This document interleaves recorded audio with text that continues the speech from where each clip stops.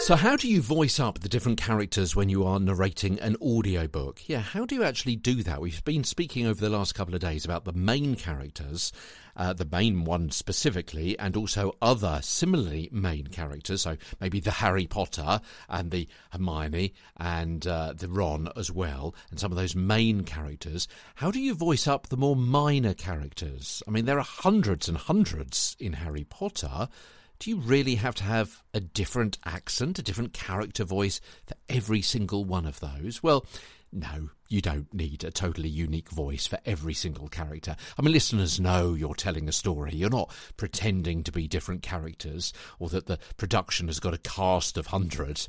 Have changes in your voice, yeah, but don't worry about creating 30 or 40 different characters because some of them will only have a line or two. Sometimes you might come across a scene with similar characters in, yeah? They could be talking with each other. You could have a phrase that says something like, the four friends, Bob, Dave, James and Pete, each cracked open a beer and started talking about what had just happened. So how will you make each voice distinctive from the other? How's Bob and Dave and James and Pete all going to sound different? Well, consider elements such as pitch, nasality, rhythm, speed, all of which we've spoken about before. And if they're minor characters appearing only once, then differentiation, as I say, is less important. On the whole, remember, you're not acting each character. You just have to give a flavour of the personalities, not a full exposition. You're illustrating a character, not putting on a voice.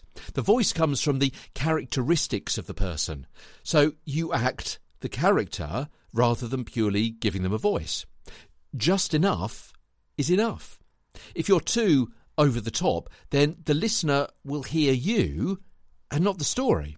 So you don't need to shout or scream as the actual character might do. Use some mic technique, pull back from the mic, make it immersive without blasting the listener, raise your voice.